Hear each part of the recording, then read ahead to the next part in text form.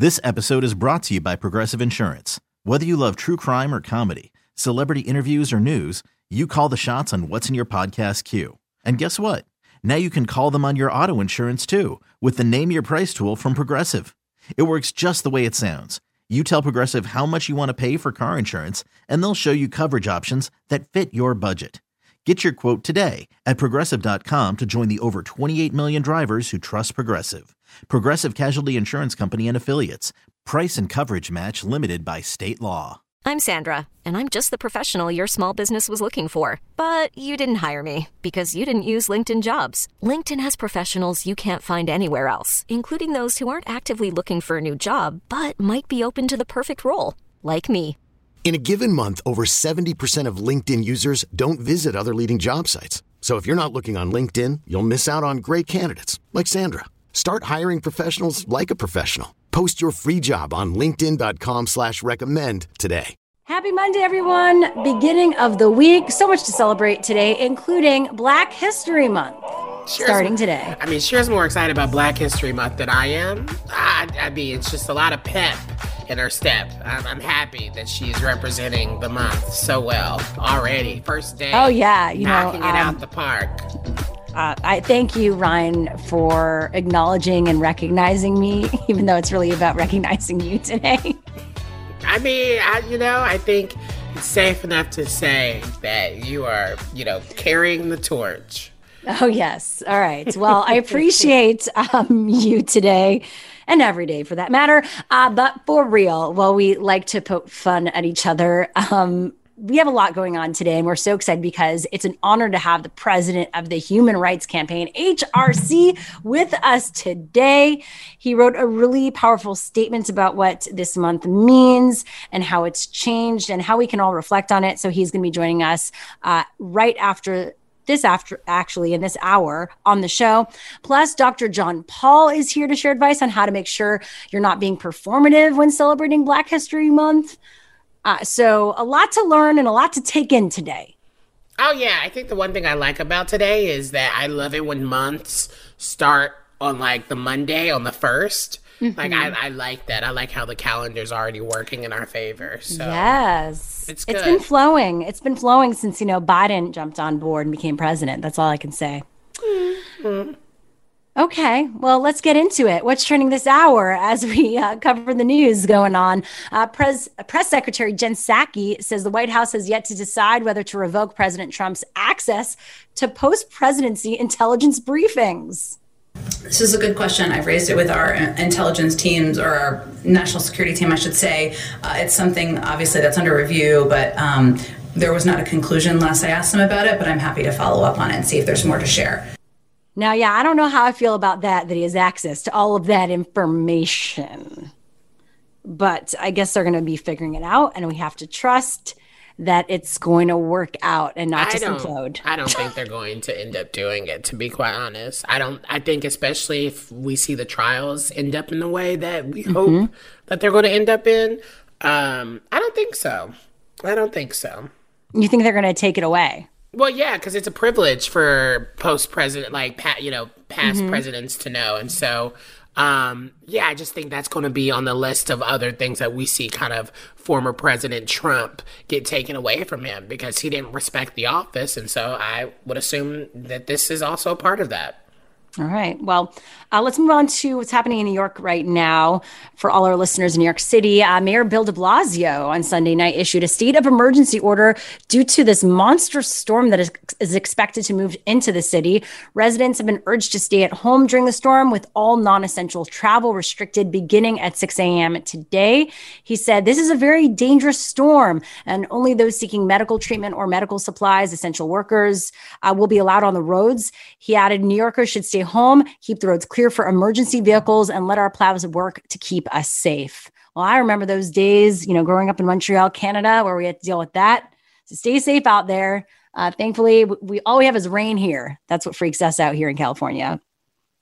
Now, finally, a House Democrat is demanding the Biden administration vet social media accounts of military recruits and service members for possible links to extremist groups, citing an urgent threat in the aftermath of the storming of the U.S. Capitol last month. Representative Jackie Speier of California urged Biden in a letter to issue an executive order because of inexcusable authorities who did not examine social media accounts when granting security clearances to military recruits or other federal employees, despite collection and reporting of other intrusive private data such as financial and behavioral health information.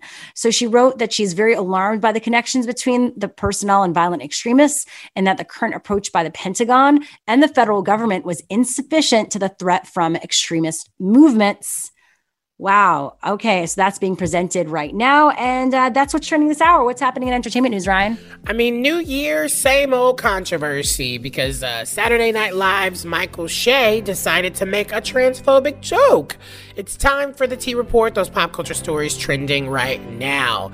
So the head writer of Saturday Night Live, Michael Che, found himself in hot water once again after delivering a weekend update punchline that many viewers felt was transphobic and insensitive. Here is that unfortunate moment.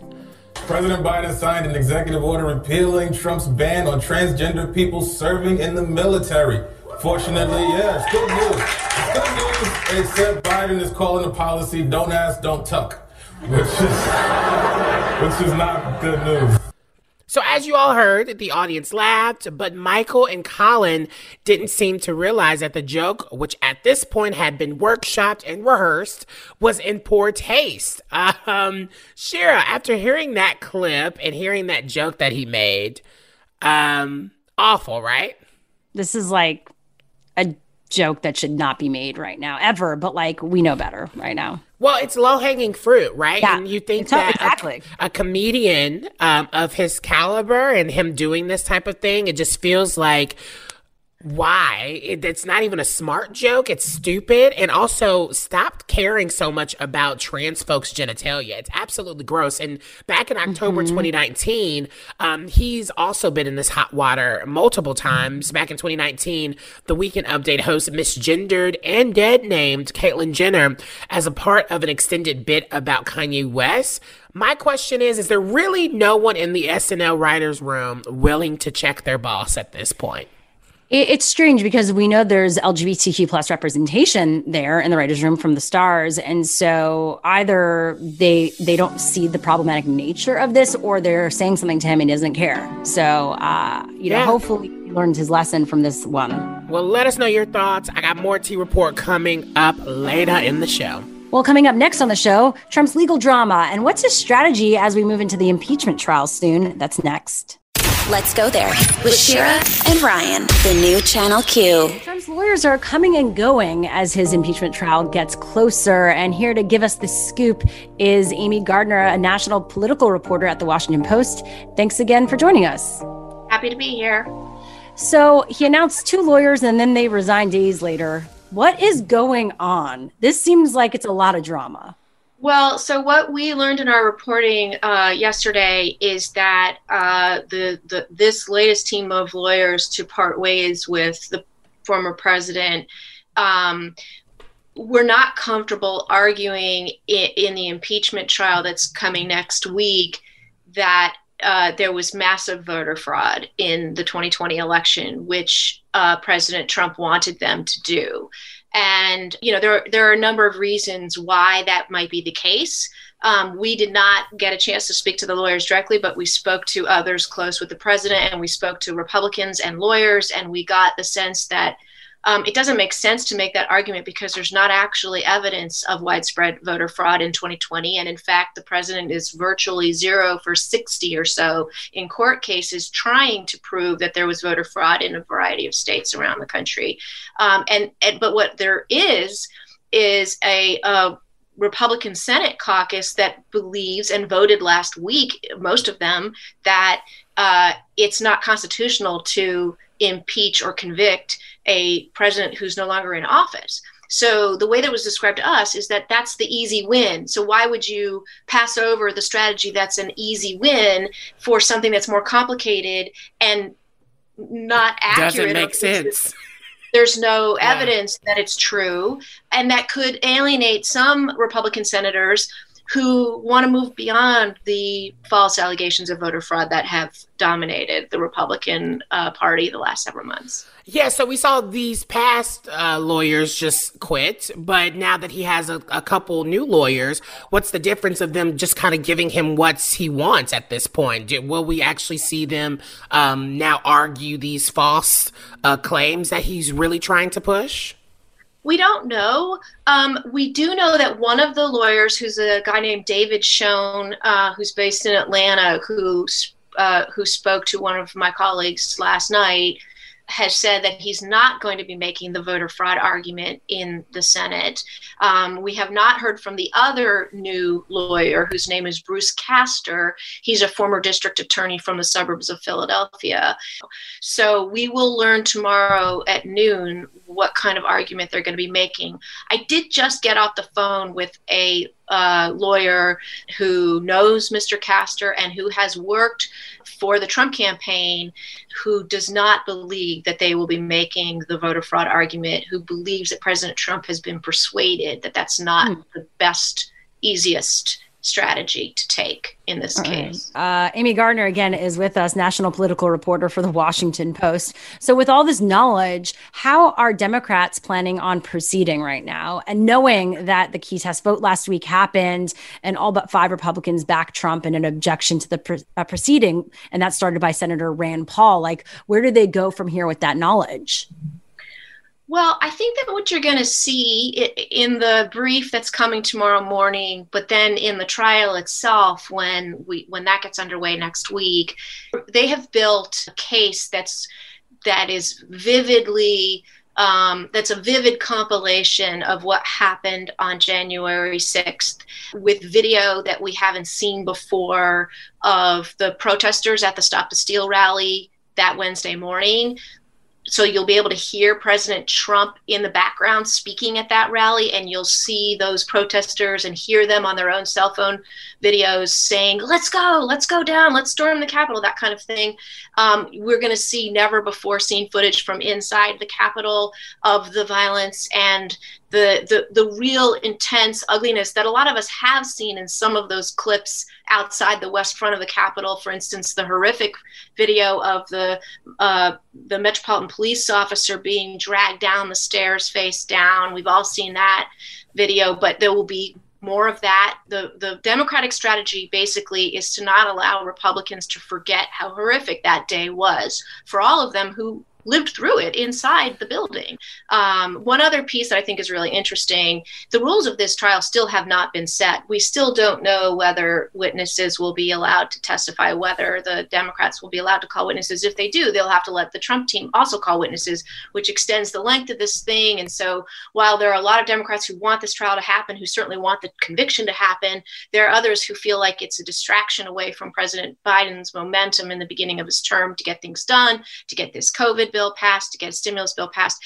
And so there's a little bit of a conflict and some tension there. But if they are allowed to call witnesses, one possibility that Democrats in the House, among the House managers, have been discussing is whether they would call police officers from the U.S. Capitol Police and the Metropolitan Police Department to testify, which would be an incredibly emotional, riveting, nationally televised scene from the well of the Senate, where you have Republican lawmakers, the party of the police forces of our country, the party of law and order, listening to police officers describe what they went through, and then still most of them likely voting against conviction. That's crazy. Well, Amy Gardner, I mean, you just brought it up so much. We're like on the cliffhanger here. Thank you again for being here with us today. We've got to wrap.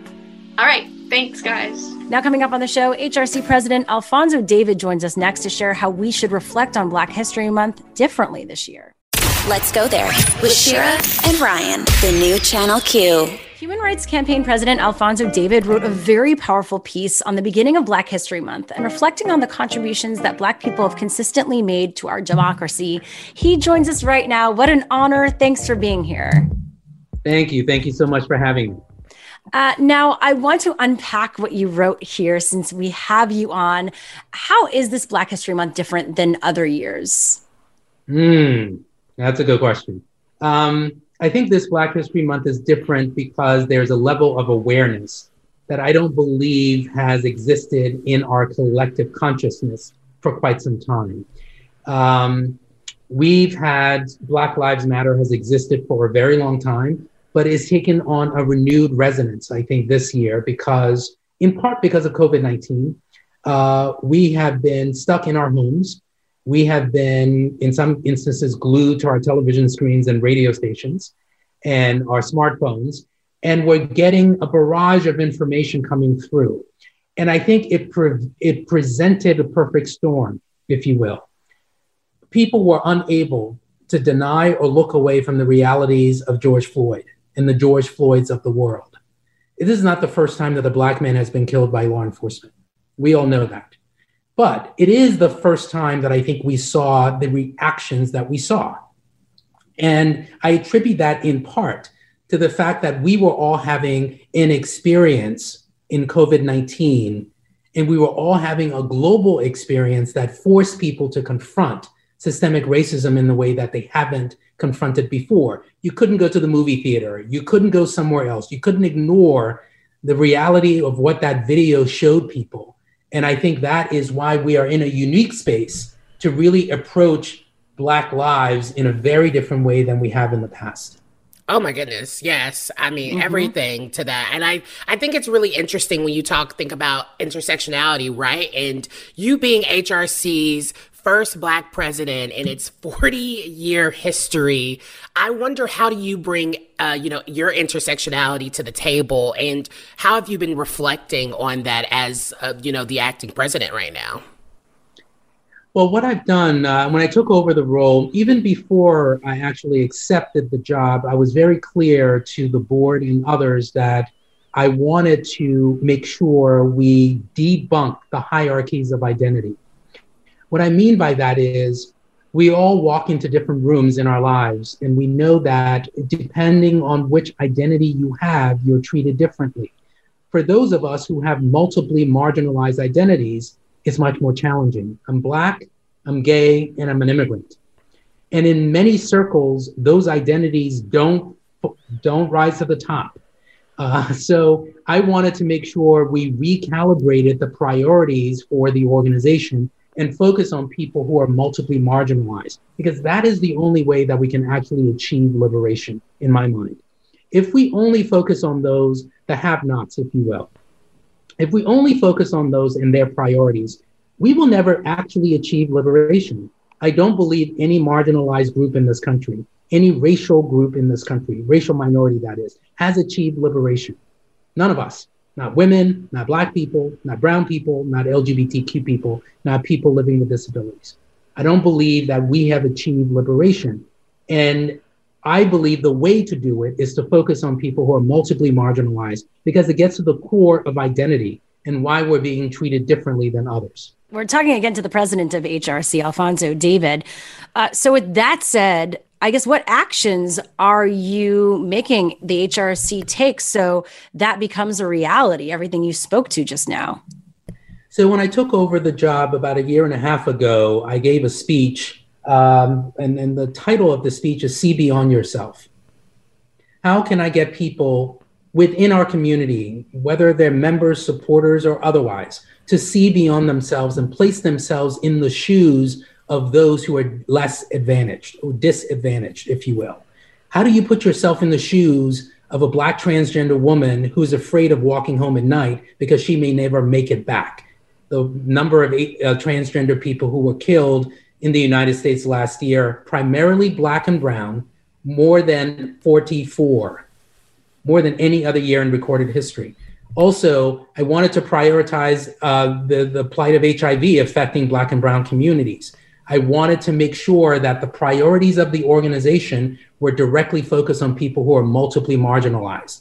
I worked with some of my other colleagues to make sure we took an active role in engaging in police transformation, if you will. How do we transform policing? Because policing is disproportionately impacting Black and brown people.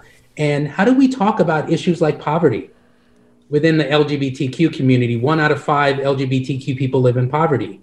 But when you talk to a member of the general public, they would be shocked at that statistic, because when they think of the LGBTQ community, the assumption is that we're all affluent, that we're all male, and we're all white.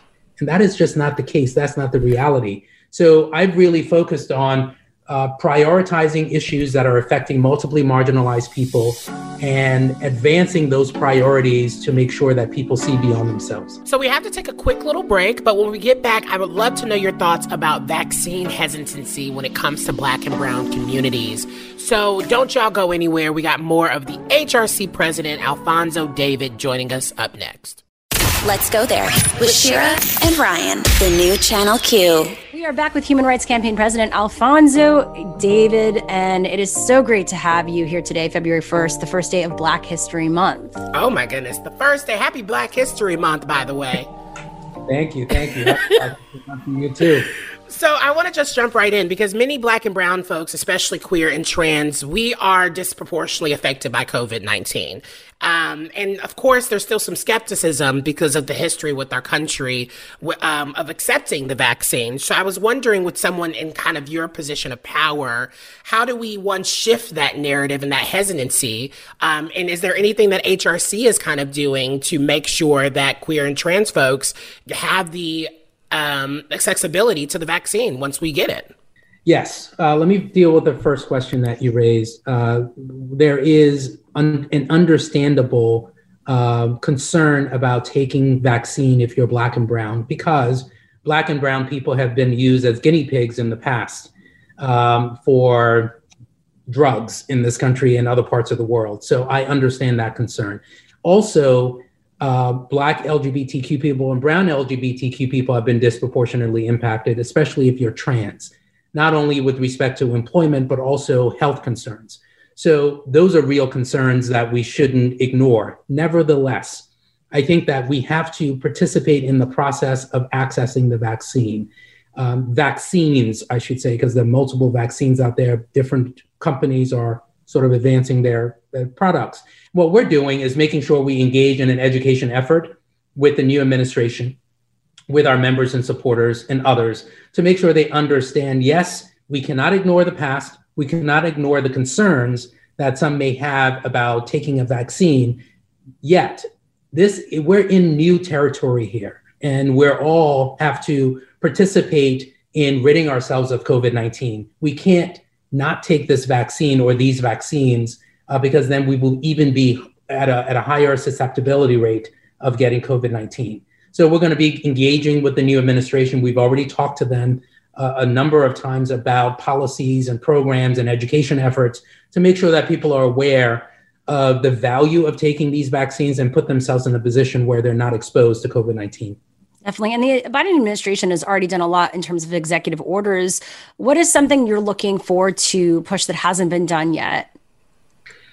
Well, we advanced a policy booklet. It was more than 85 policy recommendations to the Biden campaign. They embraced those policy recommendations and, in fact, as you said, have issued a few executive orders. We're still waiting for, and it's only been 2 weeks, not even 2 weeks since the new administration came in. So they've done tremendous amount of work since they came into office. But we're looking for an interagency working group to address violence against the transgender community. We're looking for the federal government to classify conversion therapy for what it is, a fraudulent business practice. We're looking for them to advance an interagency working group on global issues affecting the LGBTQ community. We know in 69 countries on the globe, LGBTQ people are treated as criminals, in some cases can be killed for being who they are. So those are just 3 examples. And we're also looking for them to repeal and rescind regulations that were advanced by the Trump administration that would seek to take away healthcare from LGBTQ people during a global pandemic. Well, it has been so amazing having you on. Really, what a pleasure. We hope you can come back. That was Alfonso David, the president of the Human Rights Campaign. Thanks again. Thank you so much for having me. Now coming up on the show, more Nobel Peace Prize nominees raising eyebrows. Details next on What's Trending this hour. Let's go there with Shira and Ryan, the new Channel Q. We are back with Human Rights Campaign President Alfonso David, and it is so great to have you here today, February 1st, the first day of Black History Month. Oh my goodness, the first day. Happy Black History Month, by the way. Thank you. You too. So I want to just jump right in because many Black and brown folks, especially queer and trans, we are disproportionately affected by COVID-19. And of course, there's still some skepticism because of the history with our country of accepting the vaccine. So I was wondering, with someone in kind of your position of power, how do we, one, shift that narrative and that hesitancy? And is there anything that HRC is kind of doing to make sure that queer and trans folks have the accessibility to the vaccine once we get it? Yes. Let me deal with the first question that you raised. There is an understandable concern about taking vaccine if you're Black and brown, because Black and brown people have been used as guinea pigs in the past for drugs in this country and other parts of the world. So I understand that concern. Also, Black LGBTQ people and brown LGBTQ people have been disproportionately impacted, especially if you're trans, not only with respect to employment, but also health concerns. So those are real concerns that we shouldn't ignore. Nevertheless, I think that we have to participate in the process of accessing the vaccine. Vaccines, I should say, because there are multiple vaccines out there. Different companies are sort of advancing their products. What we're doing is making sure we engage in an education effort with the new administration, with our members and supporters and others, to make sure they understand, yes, we cannot ignore the past. We cannot ignore the concerns that some may have about taking a vaccine. Yet, we're in new territory here, and we're all have to participate in ridding ourselves of COVID-19. We can't not take this vaccine or these vaccines because then we will even be at a higher susceptibility rate of getting COVID-19. So we're going to be engaging with the new administration. We've already talked to them a number of times about policies and programs and education efforts to make sure that people are aware of the value of taking these vaccines and put themselves in a position where they're not exposed to COVID-19. Definitely. And the Biden administration has already done a lot in terms of executive orders. What is something you're looking forward to push that hasn't been done yet? Well, we advanced a policy booklet. It was more than 85 policy recommendations to the Biden campaign. They embraced those policy recommendations and, in fact, as you said, have issued a few executive orders. We're still waiting for, and it's only been 2 weeks, not even 2 weeks since the new administration came in. So they've done tremendous amount of work since they came into office. But we're looking for an interagency working group to address violence against the transgender community. We're looking for the federal government to classify conversion therapy for what it is, a fraudulent business practice. We're looking for them to advance an interagency working group on global issues affecting the LGBTQ community. We know in 69 countries on the globe, LGBTQ people are treated as criminals, in some cases can be killed for being who they are. So those are just 3 examples. And we're also looking for them to repeal and rescind regulations that were advanced by the Trump administration that would seek to take away healthcare from LGBTQ people during a global pandemic. Well, it has been so amazing having you on. Really, what a pleasure. We hope you can come back. That was Alfonso David, the president of the Human Rights Campaign. Thanks again. Thank you so much for having me. Now coming up on the show, more Nobel Peace Prize nominees raising eyebrows. Details next on What's Trending this hour. Let's go there with Shira and Ryan, the new Channel Q. Coming up on the show, how not to be performative during Black History Month, plus how the generational gap in the White House is going to inform its policies. That and more on this hour of Let's Go There. But first, let's get into some What's Trending this hour, shall we? Now, Governor Andrew Cuomo announced indoor dining would resume soon on Valentine's Day, February 14th to be exact. And now he says the call for restaurant workers to have higher vaccine priority is a cheap and insincere discussion. Tell me who you want to remove from eligibility. You want to add someone? We already don't have enough. Who do you want to remove? Do you want to remove teachers, police, fire, 65 plus? Who do you want to remove? Oh, no answer. It's it's a cheap, insincere discussion. Now, here's the thing. He did what he had to do with opening up the restaurants because of the economy and such, and he was being asked to do that. That said, he did not promise the vaccine priority. Does that make sense if we had the resources? Totally. But as he mentions, we don't. On the other hand, the cheap and sincere discussion part is where I have an issue with what he said because it's a bit harsh and it's not compassionate right now. It seems like he's just frustrated. I think it's time to have the conversation that Cuomo and Trump are cut from the same cloth, in my opinion. Really? No. Yeah, I think the delivery of some things that obviously is completely different because Trump is the worst. But I think Cuomo, and especially in a damning New York Times piece that came out literally today, of him, second guessing expertise, and it's Dr. Sanjay Gupta actually having to go on CNN talking about it's irresponsible to have someone of his level to kind of talk about either the media or how experts are handling these things. And it's really it's a piece that I think everyone should kind of check out because basically it shows that he abused his ego and power to dismiss public health officials throughout the pandemic response. And so, yeah, I think him saying something like this and with that little cheap shot at the end of the day, he works for the American people. People pay him by paying their taxes. And so if he needs to figure out ways of handling things, whether or not he's frustrated or not, but getting the job done because that's the job that he wanted. Yeah, in the end, he's also a New Yorker, I guess. So that's what we get, his New York attitude. As Biden is focusing on stimulus talks this week, many are speaking out, and including Republicans. Governor Jim Justice was on CNN and talked about large-scale stimulus. I mean, at the end of the day, really and truly, Poppy, what we need to do is we need to understand that trying to be, per se, fiscally responsible at this point in time with what we've got going on in this country, if we actually throw away some money right now, so what? We have really got to move and get people taken care of. Now, former White House senior advisor Jared Kushner and his deputy Avi Berkowitz were nominated by a friendly attorney on Sunday for the Nobel Peace Prize. I mean, these Nobel Peace Prize nominees this year are coming in hot.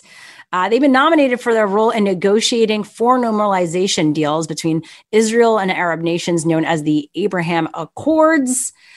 And this has been controversial because a lot of people have just said this was kind of a fake negotiation. One, these talks have already happened.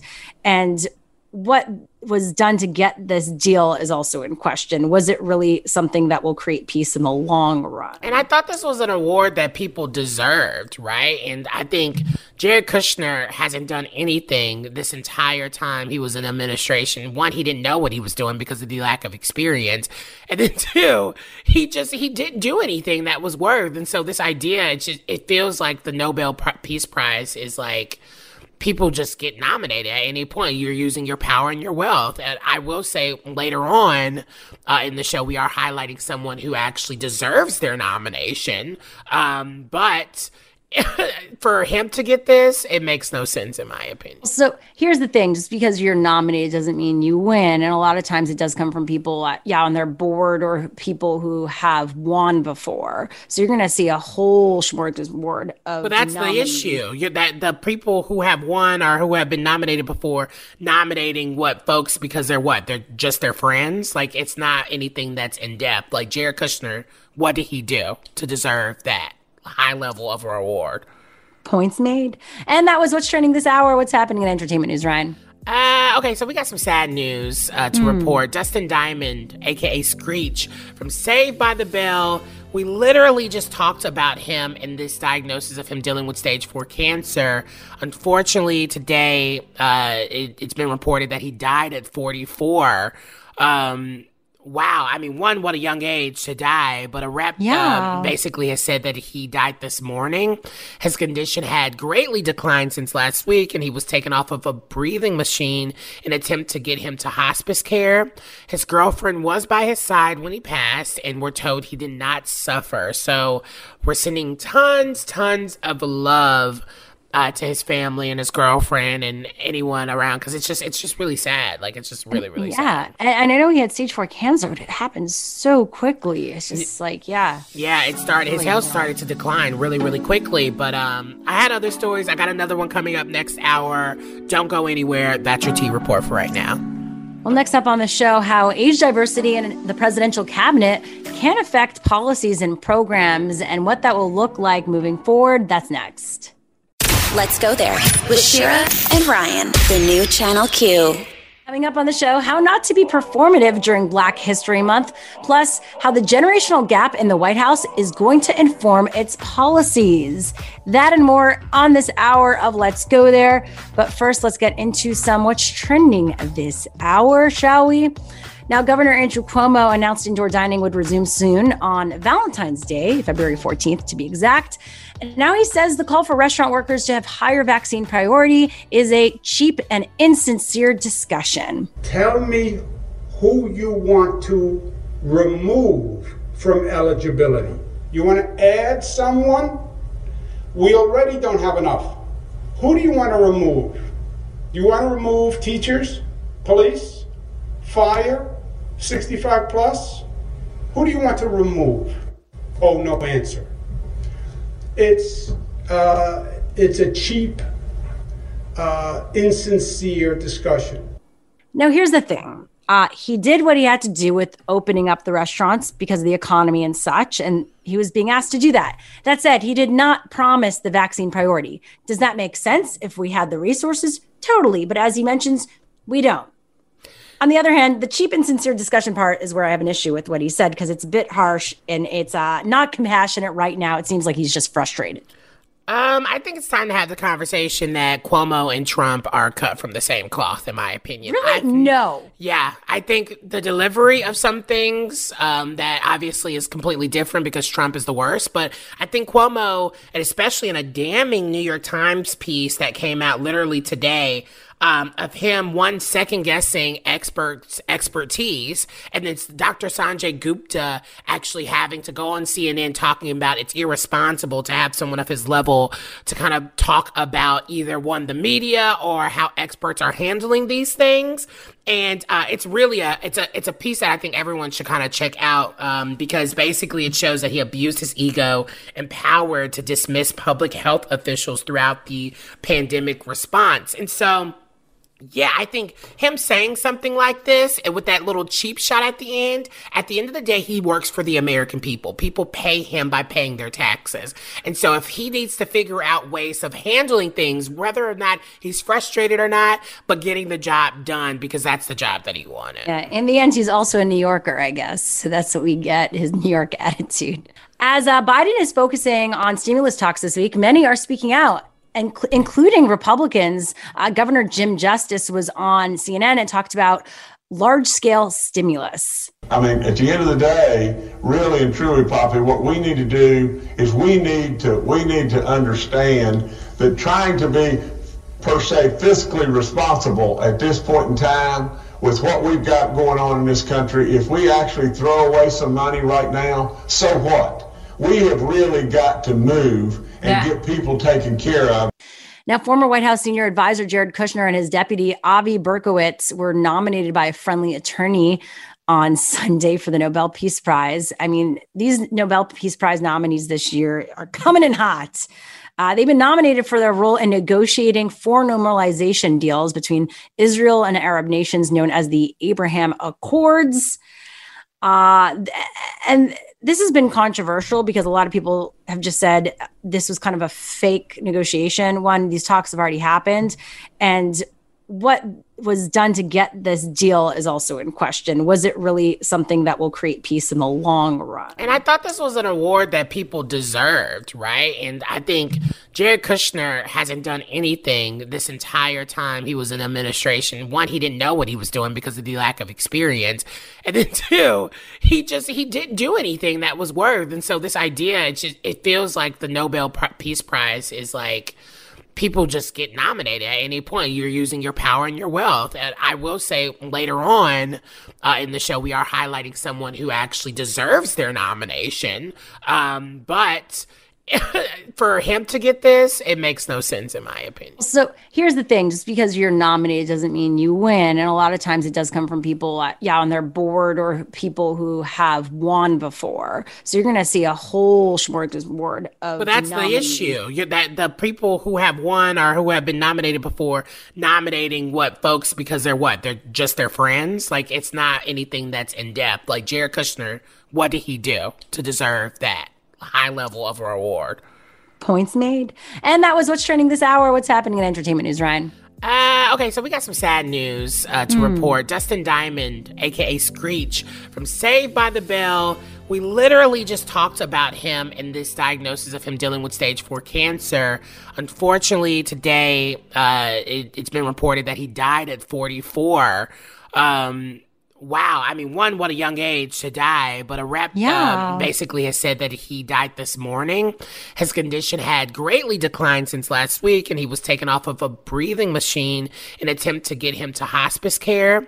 His girlfriend was by his side when he passed, and we're told he did not suffer. So we're sending tons of love to his family and his girlfriend and anyone around, because it's just really sad. Like, it's just really sad. Yeah, and I know he had stage 4 cancer, but it happened so quickly. It's just it started. His health started to decline really quickly. But I had other stories. I got another one coming up next hour. Don't go anywhere. That's your T report for right now. Well, next up on the show, how age diversity in the presidential cabinet can affect policies and programs, and what that will look like moving forward. That's next. Let's go there with Shira and Ryan, the new Channel Q. President Biden's cabinet is looking to be the most diverse ever, not just in their backgrounds, but their age as well. So how will this impact his policies? Well, joining us right now is Marcia Ori, a founding director for the Center for Population Health and Aging at Texas A&M University and a professor at the School of Public Health. Thanks for being here. Thank you for having me.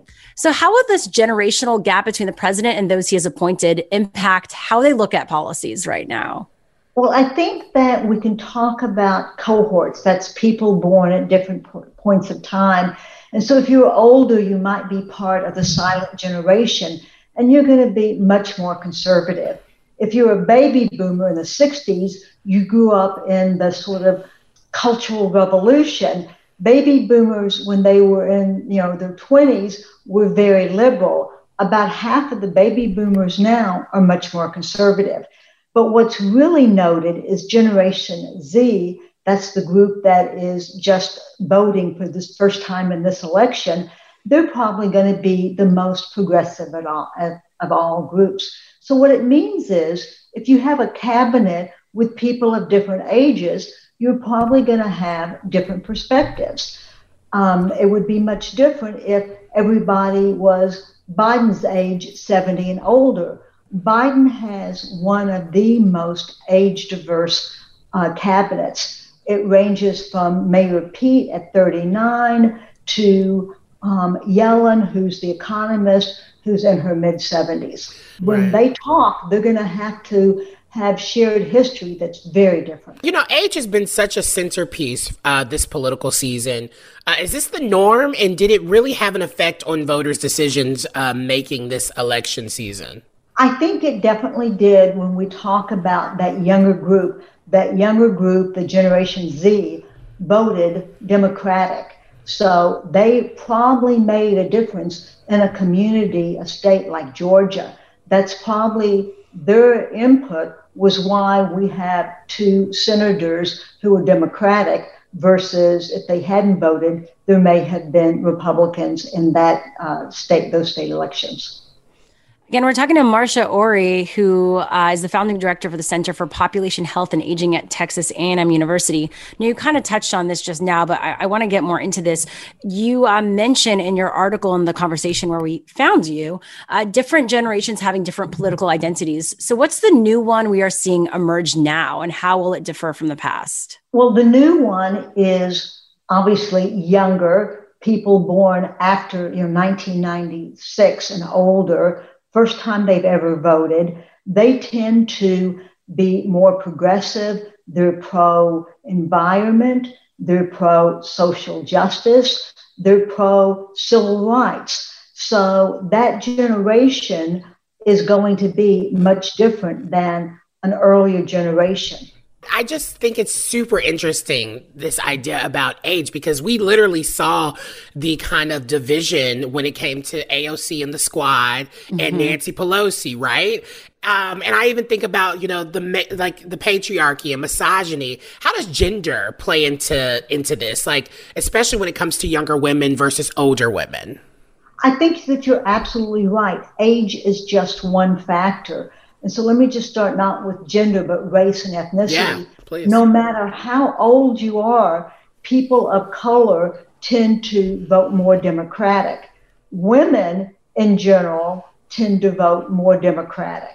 So it really does depend. It's not just your age, but it's your age, it's your gender, it's your social class, it's your race and ethnicity. That's what's going to determine how you vote and the kind of policies you support or not. But age is not destiny. I think it's really important because Biden is the oldest president we've ever had, and he has signed just in his first 10 days very, very progressive executive actions that I think are very relevant to the LGBTQ community. And he's an older guy. He's not a progressive. He's not a Generation Zer, but he is very progressive when it comes to equal rights. Definitely. How do you think this will lead by example, maybe for other companies or communities moving forward? I feel like when you see this happening at the government level, you say, okay, it might be what we see with other groups in terms of how they make decisions and how they decide to put together their cohorts. I think that's really important because government often leads and companies follow. I mean, sometimes it's the opposite. But when you think about insurance ability, government can say who gets insured and what they get insured for through the Centers for Medicaid and Medicare services. But then the commercial insurance agencies will follow. The government makes certain rules about discriminatory practices, and those get followed by business. So I think having a message from the top, there's a better hope of it trickling down. It certainly can go both ways because politicians are supposed to be responsive to their constituents. Of course, we hope so, right? Again, that was Marsha Ori, who's the director for the Center for Population Health and Aging at Texas A&M University, also a professor at the School of Public Health. Thanks so much for being here. Thank you so much for having me. Now, coming up on the show, how do you celebrate Black History Month without being performative? And what brands are doing just wrong? That's next. Let's go there with Shira and Ryan, the new Channel Q. Black History Month is here, and with that comes marketing and products to celebrate this month. But at what point does it become performative, and how do you make sure to not be falling into that trap, even though you might have the best intentions? Well, back with us is Dr. John Paul, who's a speaker, writer, social justice educator, focusing on issues relating to gender, race, and media. Thanks for being here. Happy February 1st, Black History Month. Happy Black History Month to everybody. How y'all doing? You're better now that you're here. Thanks for having me. Let's start with the first question for all the allies, accomplices listening here, and for companies too. How does someone know if what they're doing is performative? Yeah, so I think the first thing is, I kind of always think about what happened back in June of 2020. And this idea that I saw so many folks hashtagging Black Lives Matter and putting up the Black square. And then when you peruse the Instagram, you saw that there were no Black people or Black individuals throughout the other months or the other times on the Instagram or Facebook. And so I think for me, when I ask the question, is this individual being performative? Is this organization being performative? What things, what markers do they have in place to make sure that they're advocating, supporting, and helping Black individuals to have their voices and their experiences lifted in a way that doesn't feel icky or doesn't feel as if it's about the person doing it? I think for me, what it really comes down to is that at no time should the conversation or should the work look like it's being done for you as the individual or the organization that's posting it. It should be about specifically wanting to protect Black, trans, et cetera, individuals in whole. Yeah, I completely agree. And I think, we have a conversation here on the show a lot about intention versus impact and what's really important here, right? As non-Black folks out there, what should they be focusing on? Yeah, I think when I talk about, what should they be focusing on, I think the first thing specifically in this pandemic is making sure that Black people get paid for their time and for their energy and for their thoughts. We have a lot of Black individuals who are laboring. And when I say laboring, I'm even talking about the organizations that hire DEI, they hire Black people into DEI positions specifically and overwork them to fix a problem that they honestly didn't even create. Mm-hmm. I think the other thing that is really important when we start talking about how to protect Black individuals is giving them the space and the freedom to really speak from a place of truth and not policing or feeding into conversations around respectability politics. If you are a person that is not of Black descent, and I know that the Black descent piece can be so, the diaspora is huge, but if a Black person of anywhere is talking about their experience and you say it makes me feel uncomfortable, then ultimately what you're doing is you're decentering the Black experience and the Black voice in that moment. And so I think specifically that's what is most important here is how are you centering Black people, Black voices, Black experiences, not just the bad experiences, right, but the positive ones too, to make sure that Black people feel as if their voices matter in a moment, not only just now, but beyond the month of February as well. Mm-hmm. Again, you're hearing from Dr. John Paul, who's a social justice educator as we talk about Black History Month and performative activism or allyship. What about companies who are launching these products, right? We saw Apple with the Apple Watch, and we've seen so many. And Dr. John loves them some Apple. Let me just say that. Yes, I am very much an Apple fan. And the first thing my partner came home and asked me was, are you going to buy the new Apple, the Black Apple Watch? And I said, why? I think in this moment it's just, it makes it very clear to me that these companies, and even companies I love, right? We all can't escape capitalism. We all can't escape all of the things that go into making these companies what they are. Obviously, they're selling a product and they're going to do whatever they can to keep the money coming in. But for me, it's just very, very obvious that many companies, including Apple, they don't have Black people at the table. They don't have Black people on their marketing teams. They don't have, and when I say Black people, I want to make it very clear, and this might be testy to some people, just because you're Black doesn't mean you're Black. And so what I mean by that is that folks who truly understand what the Black experience is and what it may mean to someone like myself who is in a moment of looking around and going, is this performative? I don't need a watch. I don't need an app. I don't need to be reminded to close rings with other Black people. What Apple could be doing specifically is fueling money back to Black communities, making sure that young Black kids like myself, when I was a kid in high school, I wish I would have had access to coding. I wish I would have known what that was. Doing whatever they can to make sure that they're making the pipeline accessible to Black children, Black people, specifically Black trans women. Those are the things that Apple could have done this month versus just putting out an Apple Watch and a couple of other things. Yeah, because essentially they're branding it as Black unity, but they're asking Black folks to buy it. So I have to purchase something that is for me already. Like, I don't get it. So I think the real conversation for me, this conversation can be exhausting, right? Having it every time. Do you think we'll ever get to a point where we don't have to have this conversation? I think I'm just going to say this, as long as we're comfortable with white supremacy and folks are vying for power, no. I genuinely believe that it means that there's going to have to be a lot of people, and this includes some Black people too, that are going to have to relinquish their privilege and are going to have to relinquish elements of power that they've been able to ascertain, and making sure that other individuals, specifically Black folks like myself, queer Black people, trans Black people, Black folks of other countries, other places, other experiences, have access to these kind of conversations. And so as long as people put themselves first, or that they want to, uphold whiteness and white supremacy, I don't think we're ever going to be able to get away from this conversation.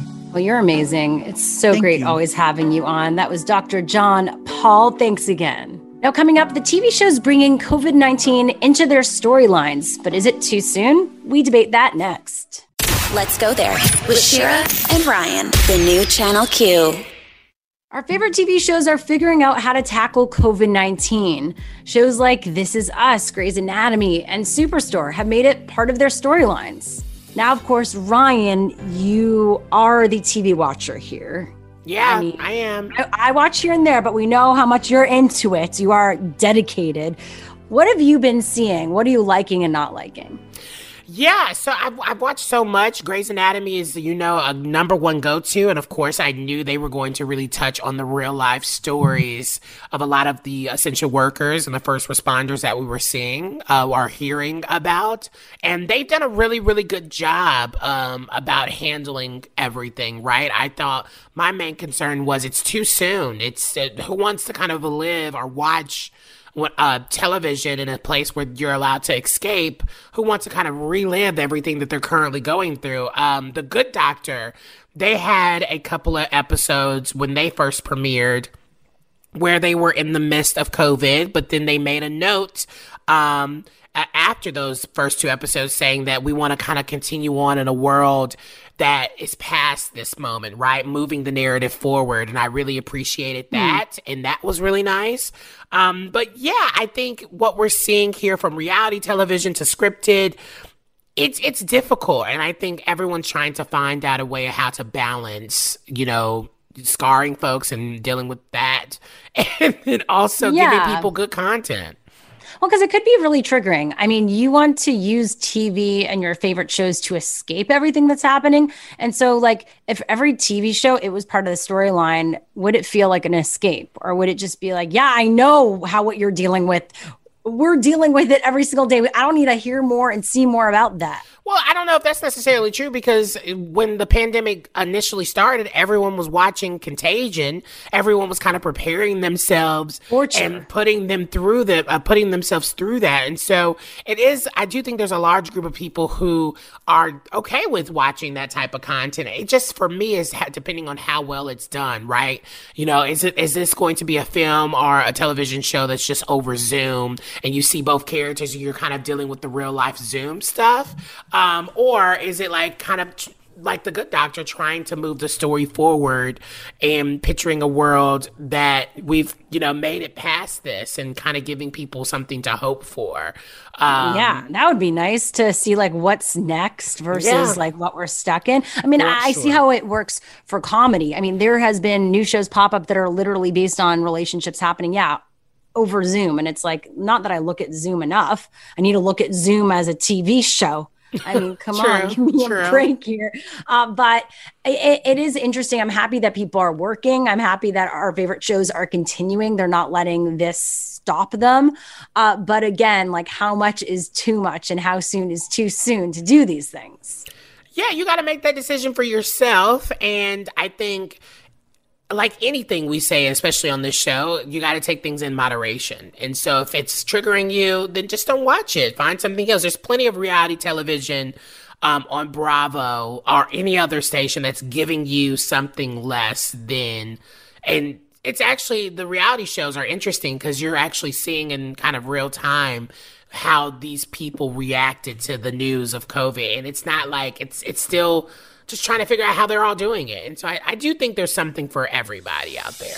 Yeah. Speaking of which, I did watch In and of Itself this weekend on Hulu. It's an interesting one. Ooh, definitely something I would recommend. One yet. I haven't seen that one. It's a magic experience. That's all I can say. Now, coming up on the show, ACLU's big announcement just in time for Black History Month. That's next. Let's go there with Shira and Ryan, the new Channel Q. Now, coming up on the show, the Elon Musk discussion we were in on Clubhouse that went viral last night. We're going to break down what we learned. Plus, the Washington Post joins us to discuss Trump's impeachment trial strategy as more of his lawyers come and go. But first, let's get into some what's trending this hour.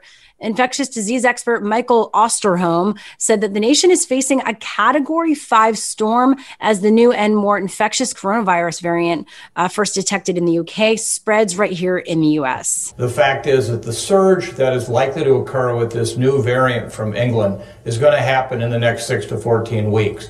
And if we see that happen, which my 45 years in the trenches tell us we will, we are going to see something like we have not seen yet in this country.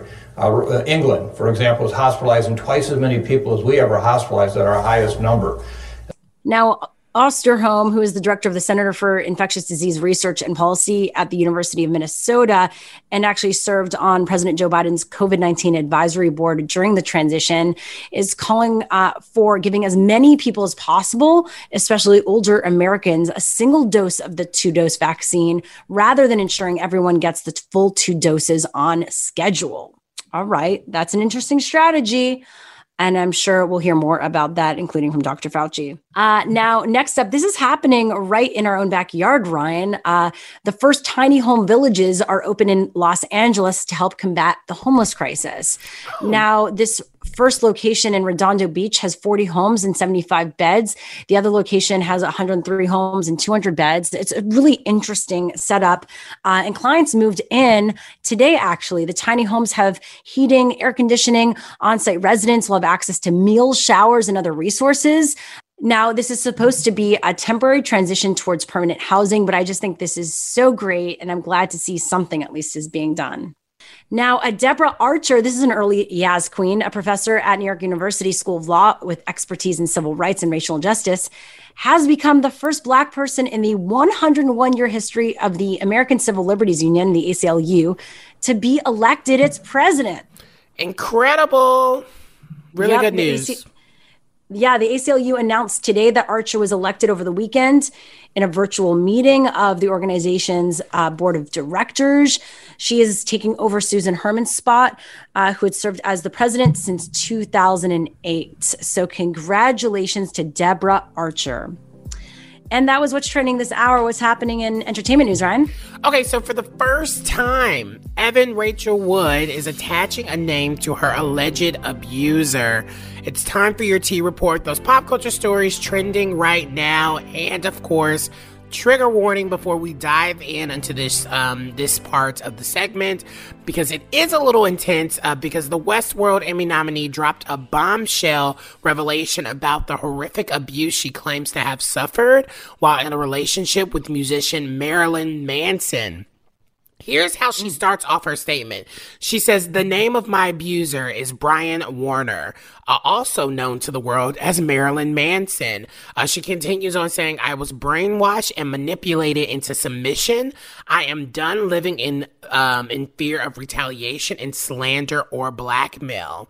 First of all, I had no clue they were ever dating, but this happened. Yeah, I mean, I guess they began their romantic relationship when she was a teenager, and they kept it quiet until basically she reached like 19. That is awful. I remember when it happened, and it was very surprising. Really? See, I just never paid attention to.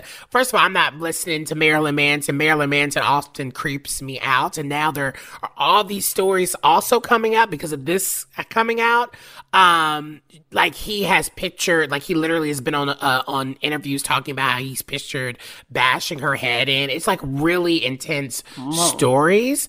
And of course, we all know that this comes 5 years after she spoke out about an abusive relationship to Rolling Stone in 2016.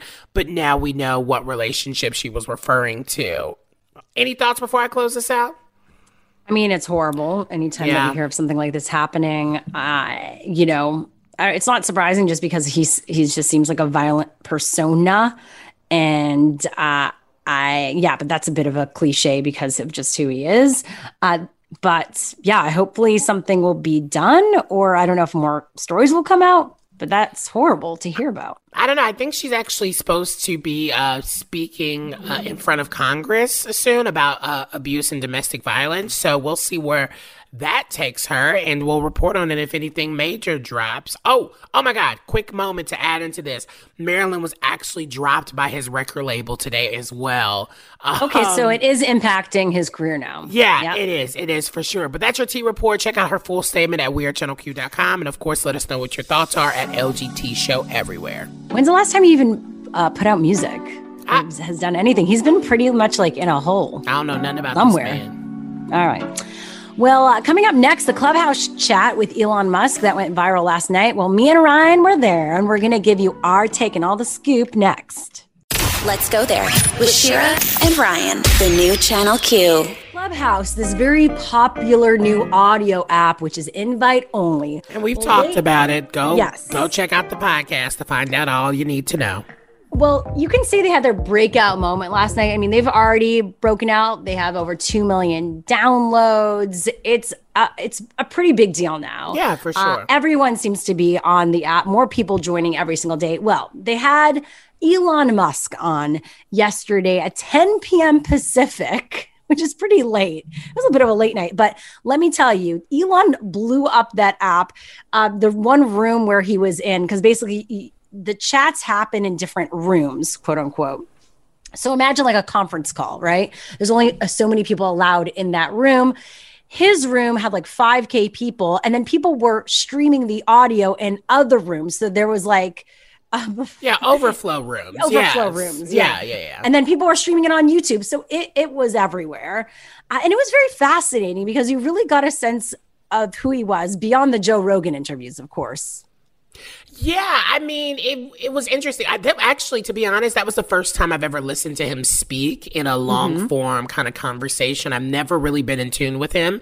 He doesn't really interest me. And I think my main question, even after listening to that, was what makes him so desirable and interesting. I've been really just trying to figure it out because I just still don't really know, you know?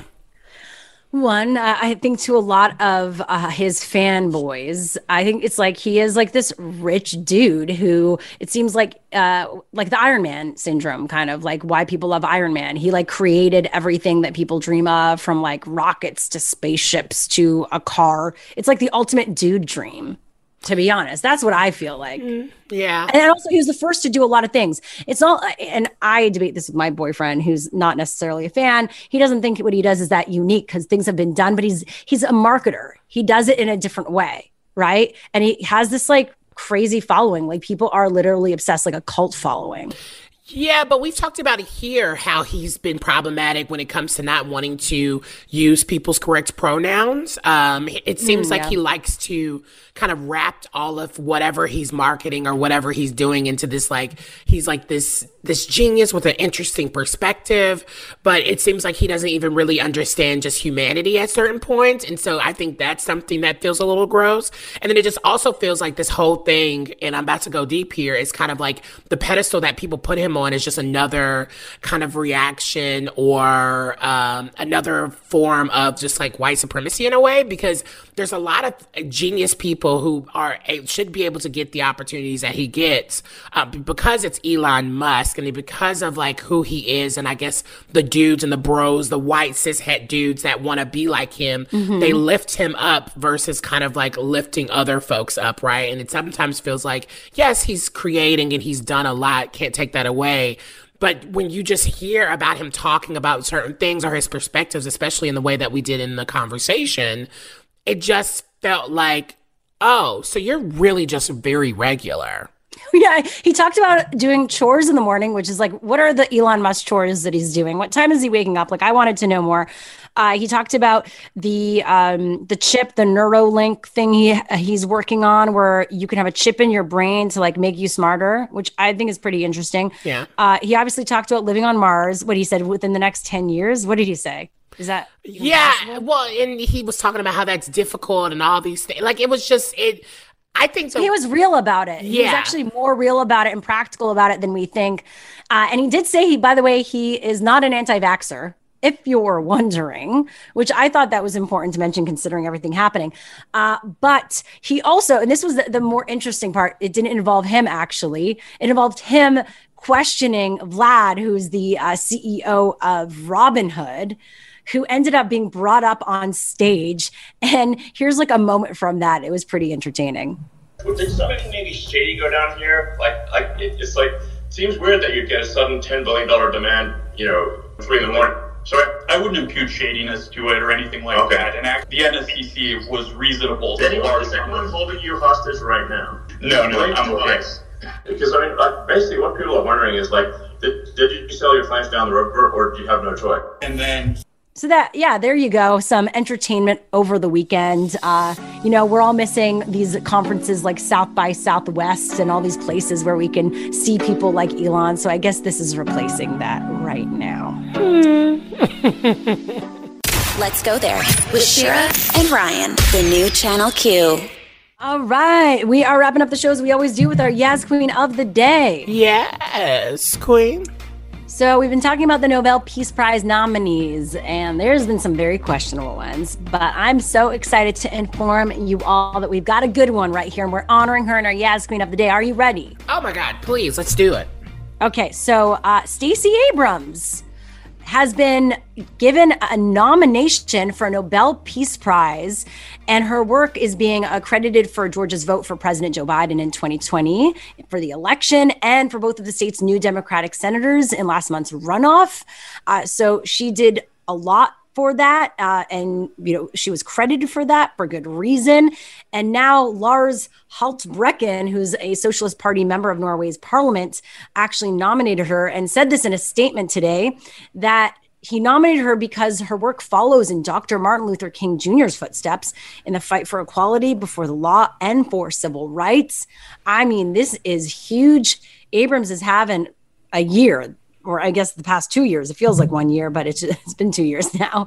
And she is just killing it, and for good reason. I mean, she's done the work, and it'll be amazing to see what happens next. But in the meantime, what an honor. Yeah, it's now this is who I was mentioning earlier in the show, because Jared Kushner and her, it doesn't even seem like they should be in the same sentence. Yeah. So I love that she is getting everything that she deserves because she's worked hard for it. And honestly, they need to be making her in charge of like the Democratic National Convention, because she just understands what the people want, and she proves it time and time again.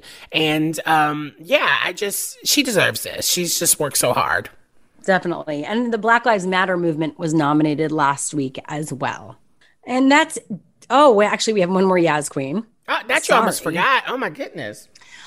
Well, Lady Gaga and Tony Bennett are releasing a second joint album. Of course, we remember their first album in 2014, Cheek to Cheek. It was a collaborative album that everyone loved. Well, they are coming back together, and that, of course, was the beginning of a longtime friendship as well. But unfortunately, news comes today also about Tony Bennett and that he has Alzheimer's. Yeah, it's really sad, actually.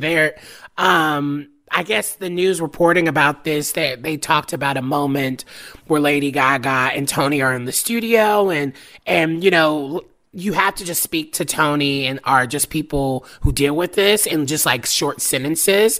And she's been doing that, but she looked over at him while in the studio and she broke down crying because he was having a moment where he just wasn't lucid. Aww. And it was just really, really sad because they have gotten really close, and I'm happy they're doing this like final album. Definitely. Well, that does it officially for our Yaz Queen of the Day. Yes, Queen.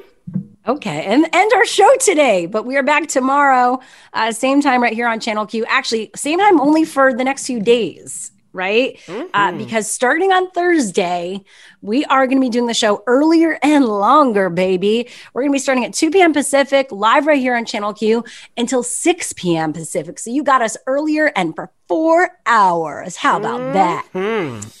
And we're still posting everything as a podcast. So if you miss any of our shows or interviews, we post everything on the radio.com app.